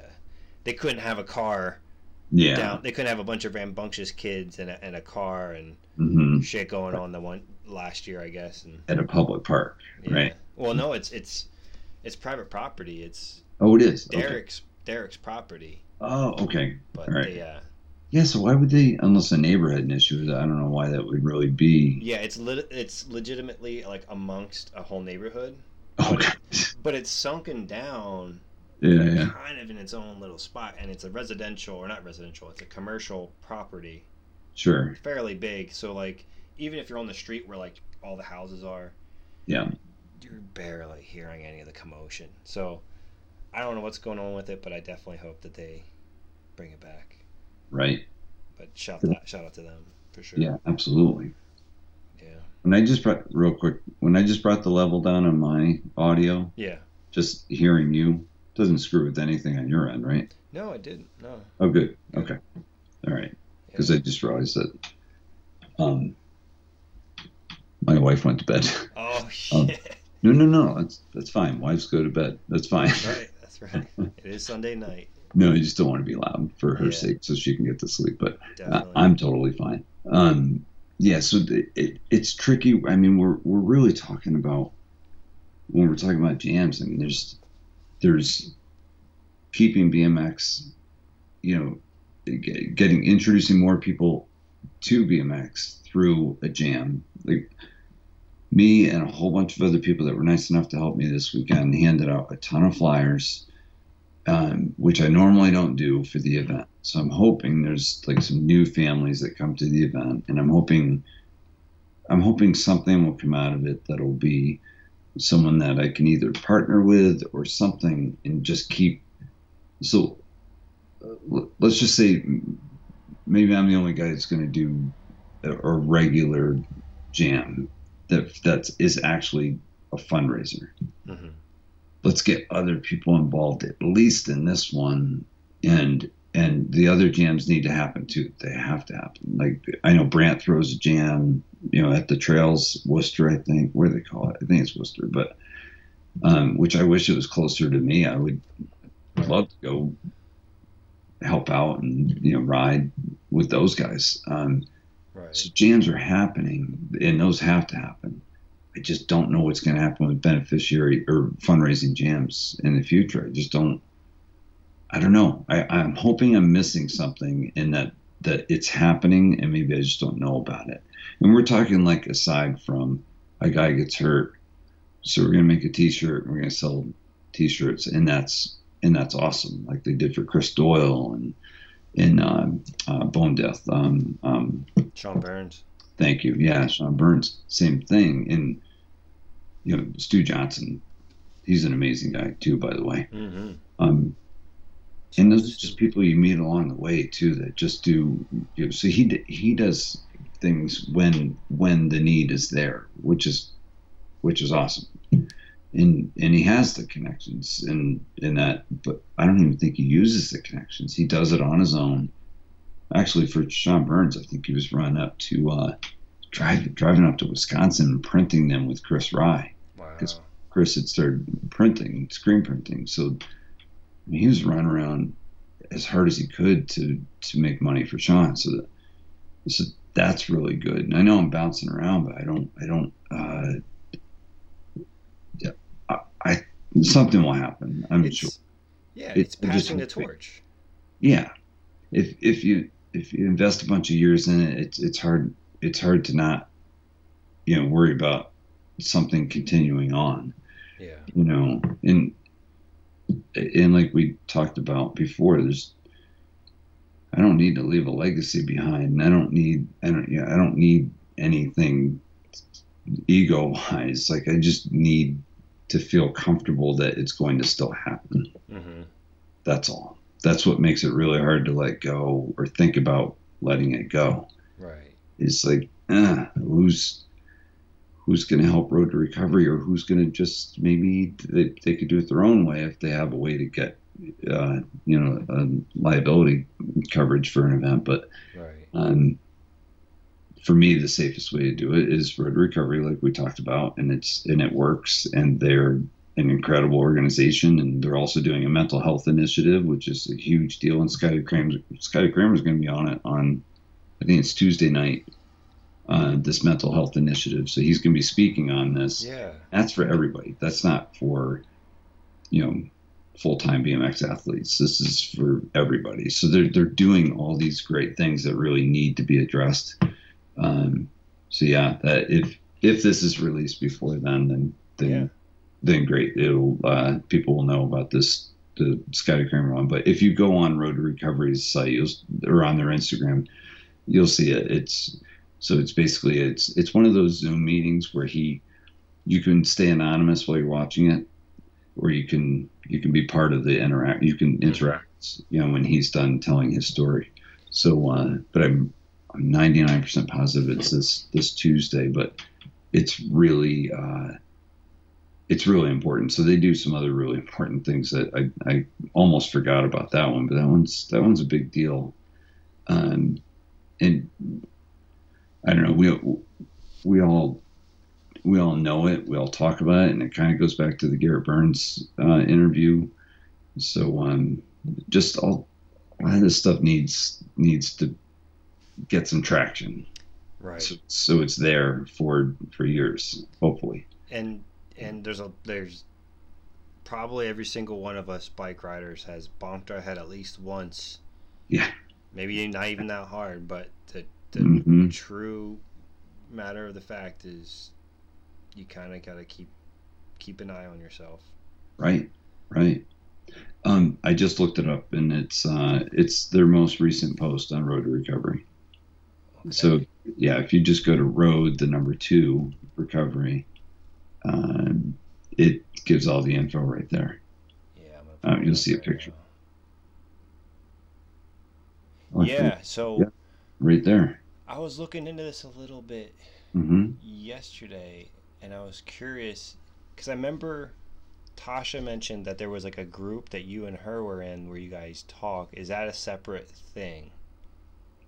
Is that like I don't mean to pry or anything. No, you're not. That was the Kevin Robinson group. That's how Tasha and I met. Okay. So Kevin Robinson, him and a gymnast from Woodward, they decided to join up and do a free, basically an online exercise group. Mm-hmm. And it wasn't just exercise; it was health. It was just everything, anything that involved taking care of yourself. But it was mostly exercise. And Kevin was an avid fitness guy. He just did a lot of fitness stuff, and he was in amazing shape. But so we met through that, and okay. So it was a smaller group. It's still going. I had to bail on it because I just couldn't keep up. Once I started racing again, not racing. I think it's just everything just gone up. It was just it was too hard to do that as well. Right. But we were each asked at some point if you were comfortable, would you talk to the group? And the group was kind of wide open. Like they didn't privatize it. Like you didn't have to be a member to jump in and watch, whoever was speaking that night. Right. Or that week, I should say. They didn't do it. They didn't speak every night. But so anyway, I'm pretty sure Tasha told her story and I told my story, and just about just health in general, and like maybe things that scare you and keep you inside a box instead of working outside of the box, out of your comfort zone, I should say. Right. So yeah, that's probably I'm sure that's what she was talking about. And for me, it was a big step to do that. So that was pretty cool to have Kevin Robinson and Alyssa is her name, just there to kind of support that and have the whole group be like, you're brave. It's so awesome that you just shared your story. That's people need to hear. So that's what she's talking about. Gotcha. Okay. So anyway, that big digression, but yeah.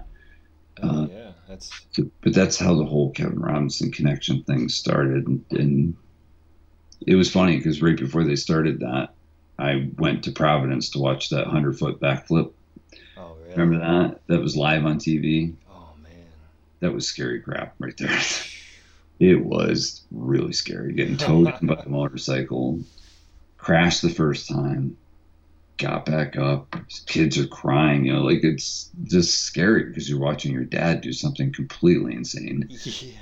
And then he landed the second go, and it was crazy. It was something amazing to watch. And then somehow I end up in this exercise group with him when the group would meet once a year, and we would do like a fun. It was kind of like a Spartan race, but like a kid version of it. Right. That I think was held at their kids' elementary school. And so we would go and do that. That's the one time a year we would all meet up. So I would see Tasha there. But once she moved from, not Wisconsin, where did she move from? Trying to think. Somewhere way out there. Michigan? No? I don't think Nebraska. Nebraska. Yeah, I'm pretty sure it was Nebraska. So she moved out to Eastern PA, and then now she was even closer to all of us. So she came for a few of those too, which was really cool. But she's awesome. You know, her boyfriend Jess is awesome. They're just good people. Yeah, shout out to them. Yeah, absolutely. But I don't know. I feel like I went in circles with you on the jam thing, but no, we're good. I think we covered it well. Have you expressed the idea of passing the torch before publicly? Not publicly, no. So maybe this will help get the gears turning if anyone for any reason hears this and is motivated. I think so. I mean, I would hope that would happen. Yeah, I would like that to happen, and I still want to be part of it. But you know, again, like I don't want to sound selfish, but I mean, working with people on it would be easier, be much easier. Mm-hmm.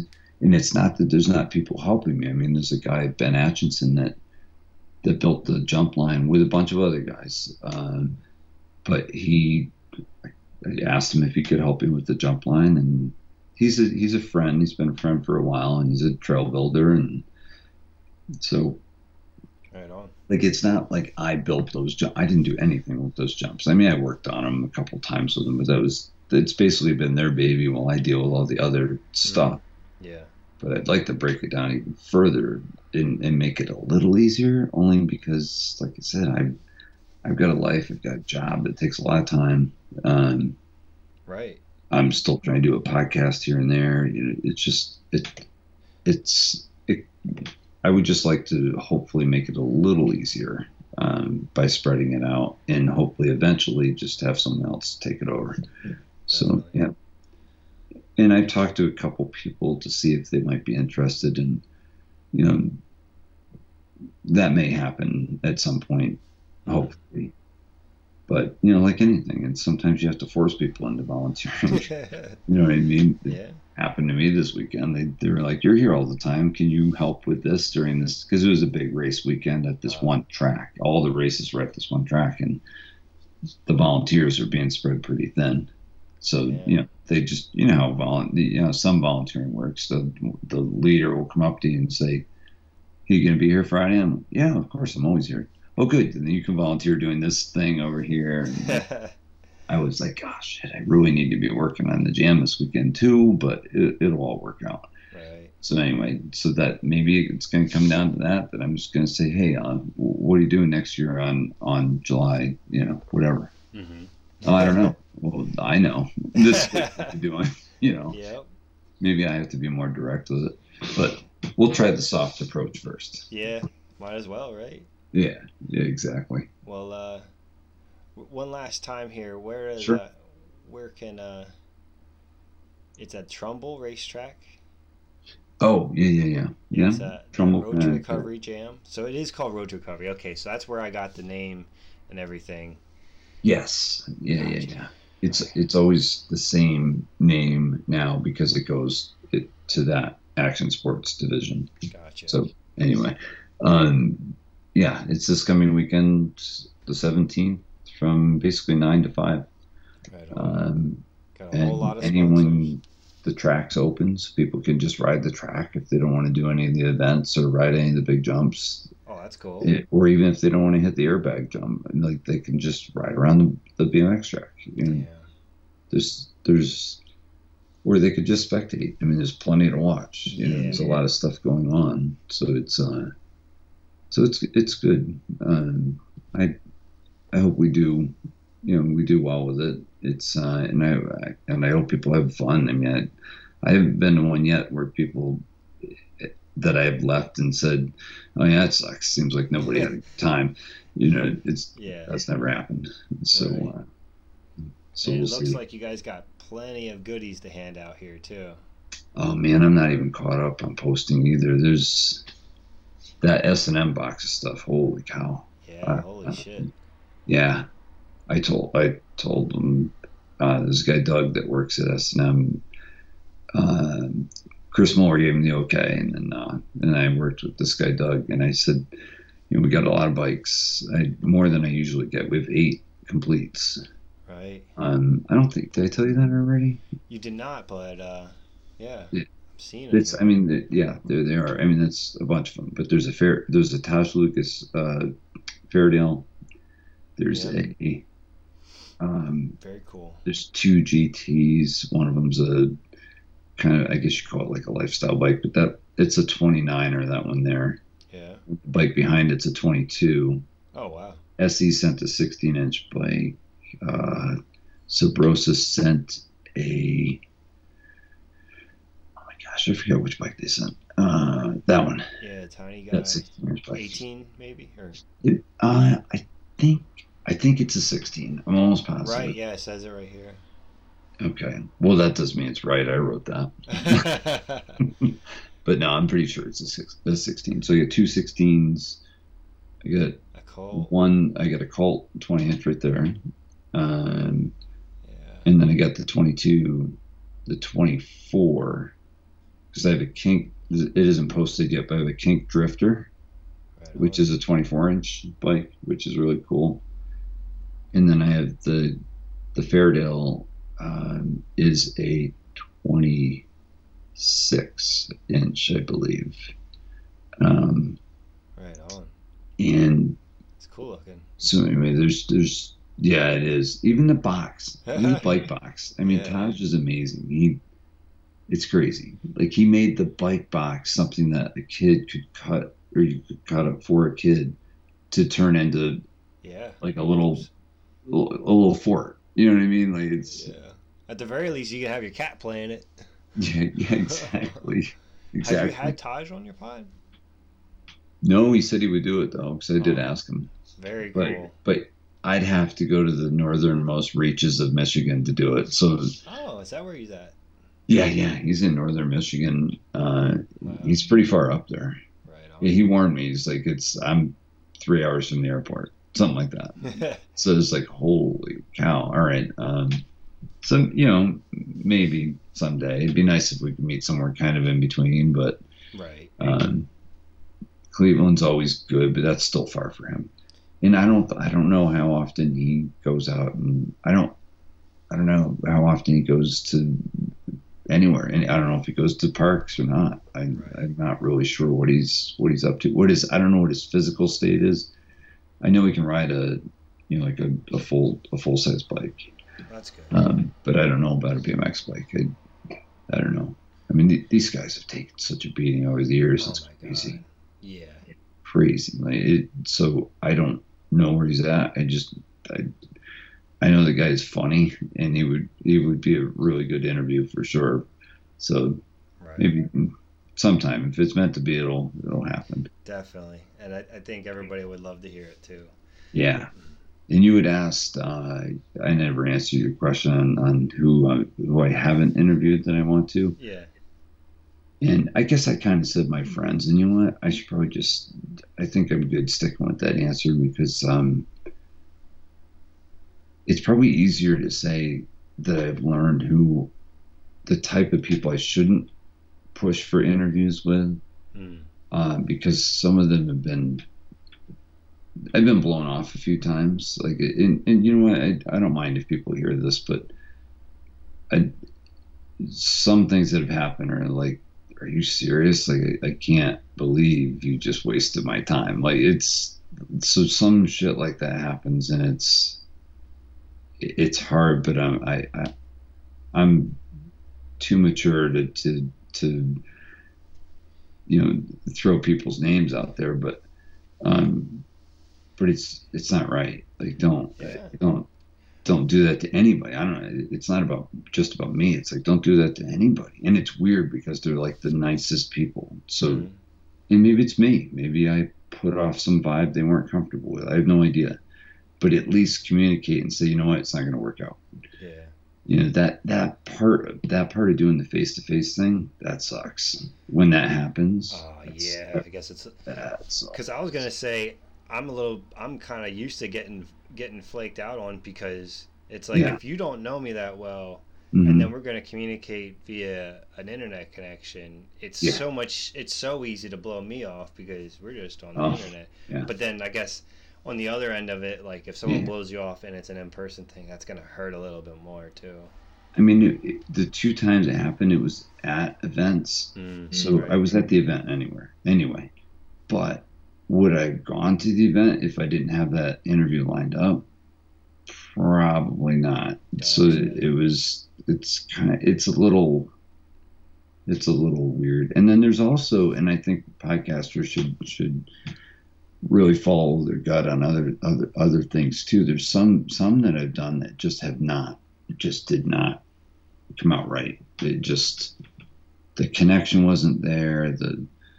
Things I should have just not even published it. You know, it was just, and that's okay. Like I have to learn how to accept, and I think podcasters should, like I said, they should really know this. Like, accept that sometimes you do all the work, and maybe you should just let it go. You know what I mean? Because if you don't feel good about it, then don't put it out there. And I put stuff out there that I don't feel really good about, but and like I said, it's far and few between, but it's the nature of it. And, you know, sometimes it causes you to slow down a little bit and, you know, and think, well, geez, you know, I've always wanted to talk to John Lee, you know, or whoever, and I'll make the time and just get that one done. Like, I probably should have done him before anyway, you know what I mean? So there's ways to keep yourself motivated when that happens, and it's usually by picking someone that you know, and they're positive people. They're just, you know, and that gets you right back. You're right back in the swing of things with that. And you know, I realize it probably sounds like it's a double standard that I'm telling you right now, but because, you know, still remembering those bad ones, I should probably purge those out of my mind, but it's hard to do because it's just it's part of it. Jam's same way. I mean, Jam's the people that say they're going to send stuff and never do every year. Oh wow! So that happens, and they're already on the flyer. So what are you going to do? So okay, so you got me for free advertising. You know, like, big deal. Put a big X on the flyer. Like, yeah, I know. You know? Now. Well, that's the thing. I don't fight dirty. I don't really fight at all. So it's easier to be passive and just say, okay, well, don't ask again. Like, tell myself, like, don't ask again. Just let that go. You know what happened. You know that lesson. You know. Yeah, exactly. Yeah. But you put yourself in weird positions when you really want to get something done, and you know, sometimes you accept things that you know you probably shouldn't. You know, whether it be a podcast guest or chasing a manufacturer for a donation. It's sometimes you just need to know when to say when, you know. But anyway, definitely, that's that. Well, I really appreciate you sitting down and talking with me. This has been awesome. Yeah, no problem. I finally got to meet the Podfather, even if it was through an internet connection. Crazy. Chris Doyle called me that once, and I was like, listen, you're Chris Doyle. Yeah, so that means it's legit.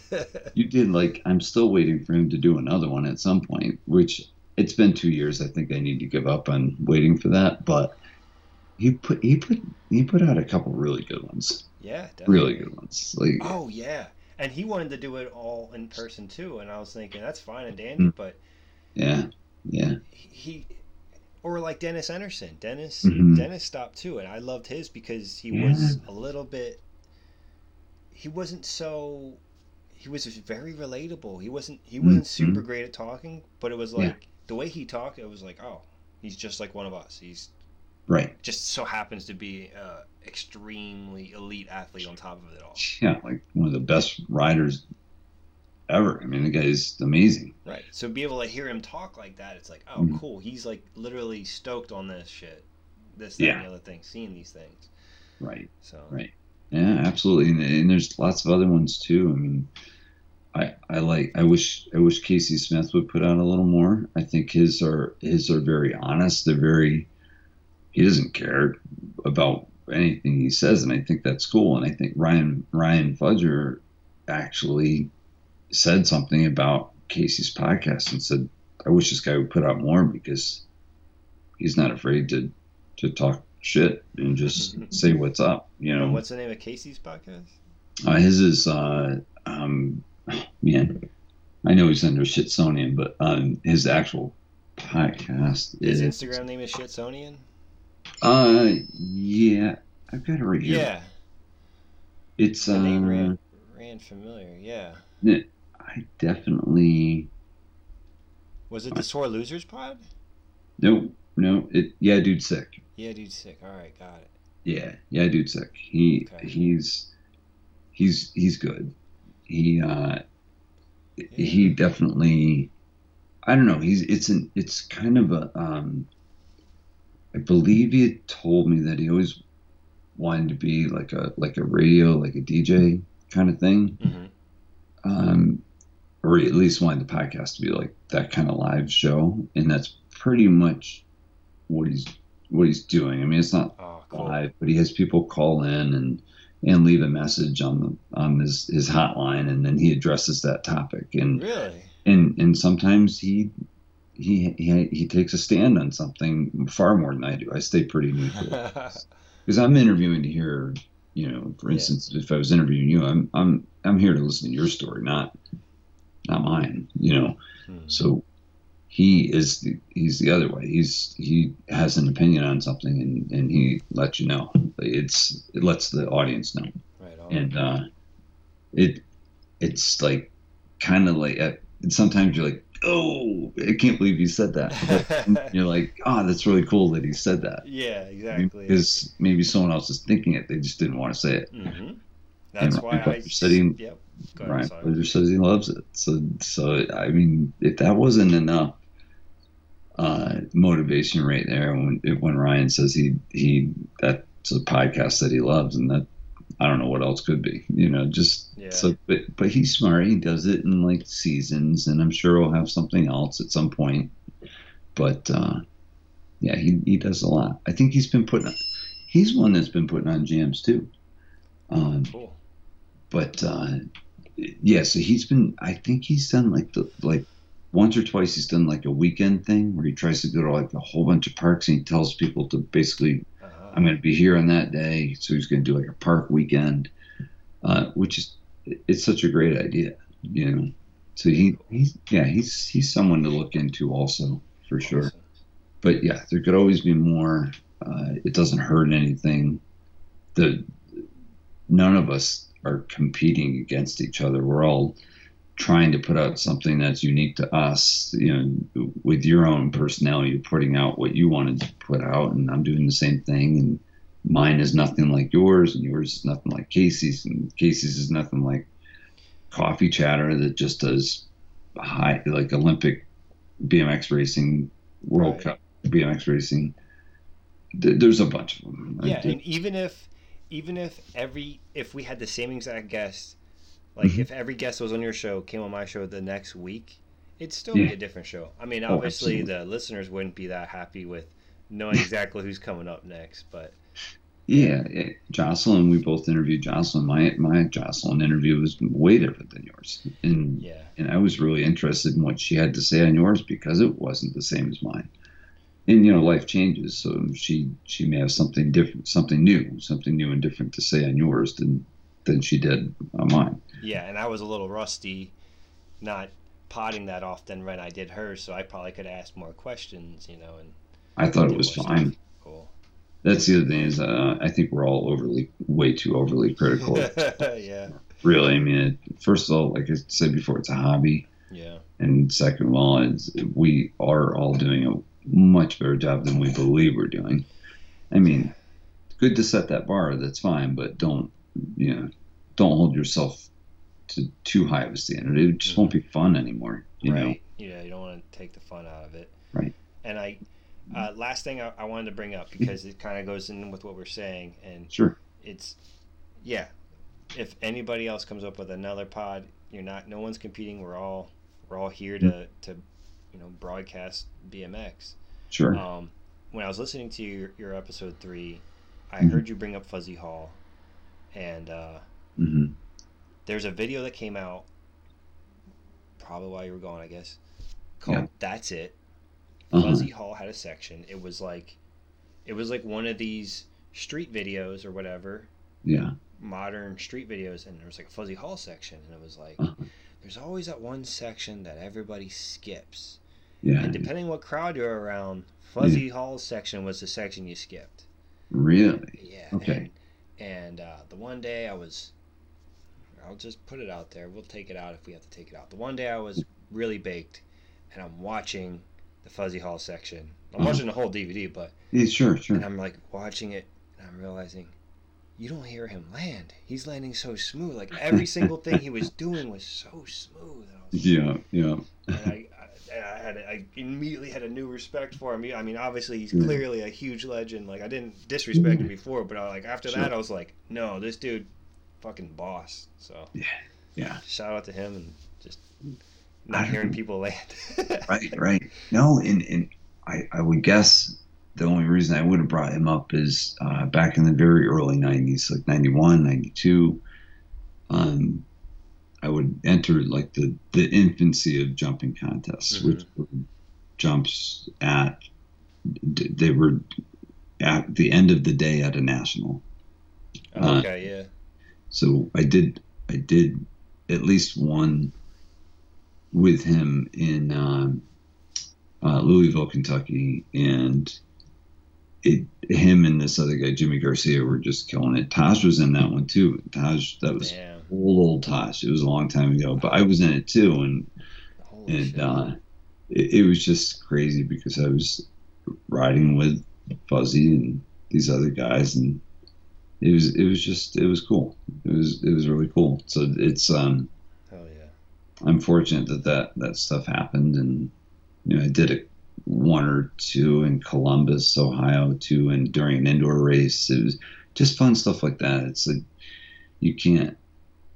I've been, like I said before, I've been able to enjoy some really good times in BMX. It's not. I didn't make any money or anything. It was just I just was exposed to a lot of cool stuff. Exposed myself to a lot of cool stuff like that, jumping contests and.